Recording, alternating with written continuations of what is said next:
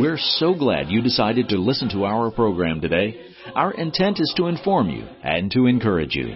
This is Are You Listening? With Jeff Archie of International Gospel Hour. In a busy world with lots of distractions, we need to pay closer attention to God. Are you listening to God's Word today? Here's Jeff. Thank you, Jay, and greetings, everyone. Is there something you fear? As of late, indeed, there is a lot of uncertainty and folks wondering what is happening, especially throughout this old world. Very well may be in your location, there are things that have created uncertainty and fear, and you're wondering, what are we to do? What we need is to hear once again the words of Jesus when He said, "Be of good cheer. It is I. Do not be afraid." And folks, we are going to hear those good words again in just a moment. We are going to address fear on this broadcast by looking on and not looking out. But first, our Jay Webb has some, shall we say some thoughts of victory just for you. Jay?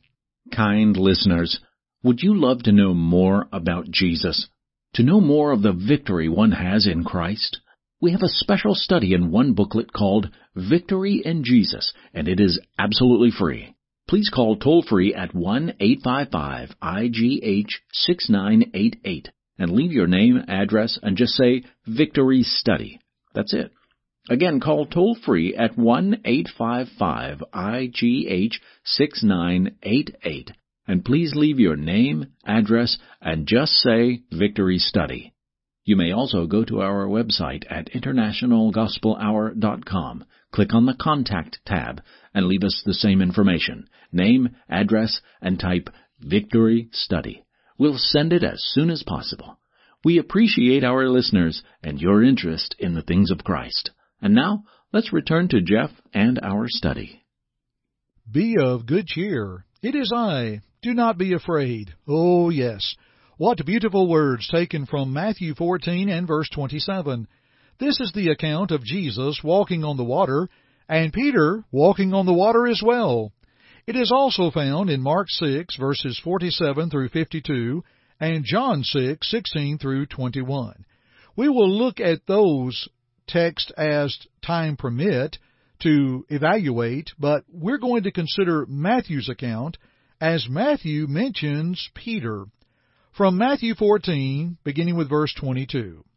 Immediately Jesus made His disciples get into the boat and go before Him to the other side, while He sent the multitudes away. And when He had sent the multitudes away, He went up on the mountain by Himself to pray. Now, when evening came, He was alone there.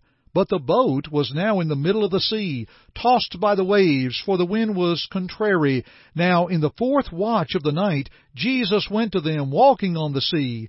And when the disciples saw Him walking on the sea, they were troubled, saying, "It is a ghost!" And they cried out for fear.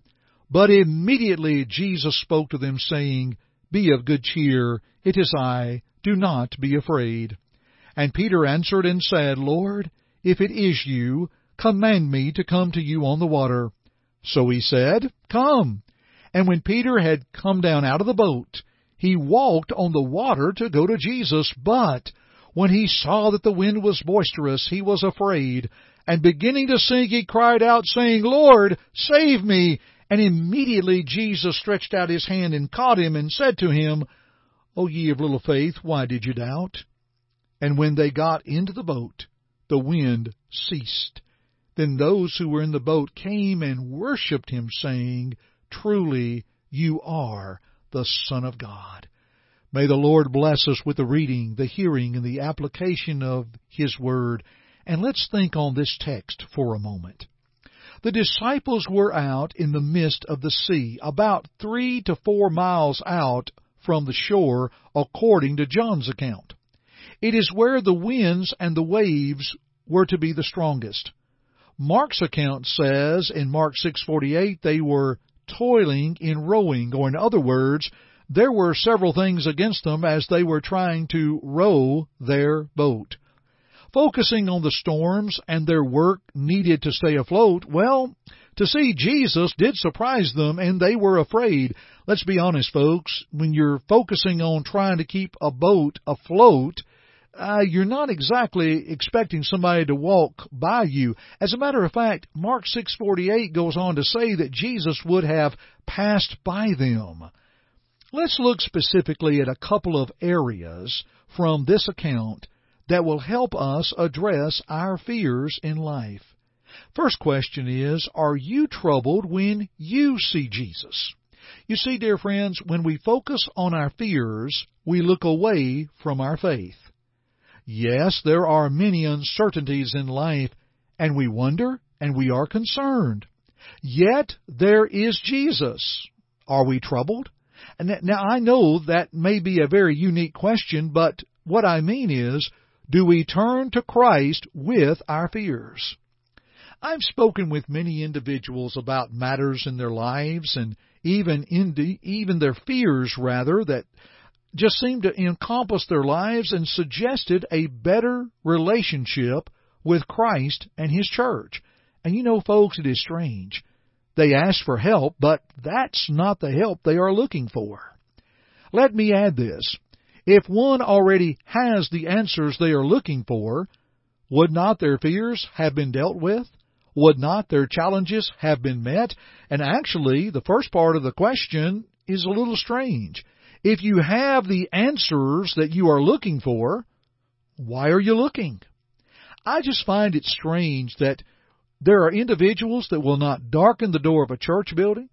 They come to you looking for answers, and when you try to encourage them of Christ and His church, it's like, that's not the answer I want, and they keep going and looking until they find the answer that satisfies them. But is it the answer they need? I submit to you that's not the case.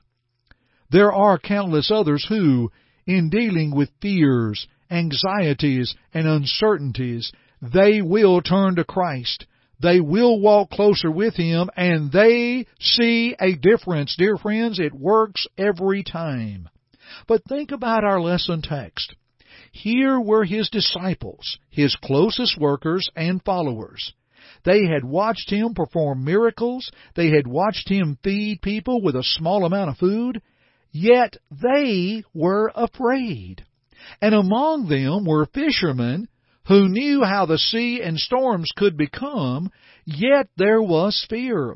Dear friends, we can go on in our lives, and we're going to come upon things that bring up fear.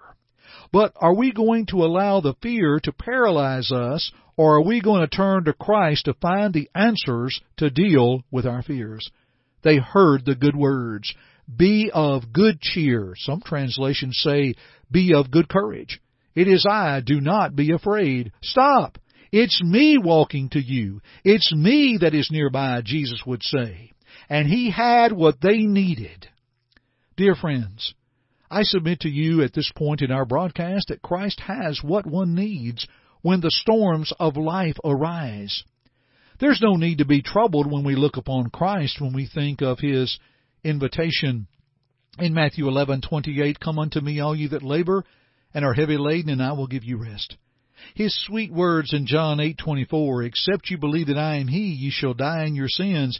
And I know dying in sins is not a sweet thing, but He tells us, unless you believe, that's sweet.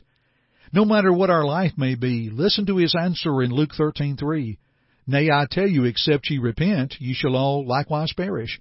There is repentance that means a change of decision and a change of direction.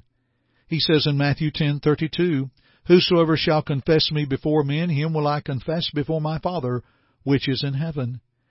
And then the teaching of Mark 16:16, he that believeth and is baptized shall be saved. He that believeth not shall be condemned. Dear friends, our broadcast will affirm the necessity of baptism, the same as the necessity of faith, of repentance and confession. And then when one comes up out of the waters of baptism in a newness of life, Romans 6:4 and 5, they begin a faithful walk with Jesus Christ. Revelation 2:10, Jesus said, be thou faithful unto death, and I will give you a crown of life. Remember, dear friends, we must always look on Christ. Don't look out on everything else. I want to pause here and mention this is the final lesson of 5 lessons on our series of fear. If you've missed any of our lessons, our Jay Webb has your answer. Let's listen to Jay. Hello, friends. Miss a broadcast of Are You Listening?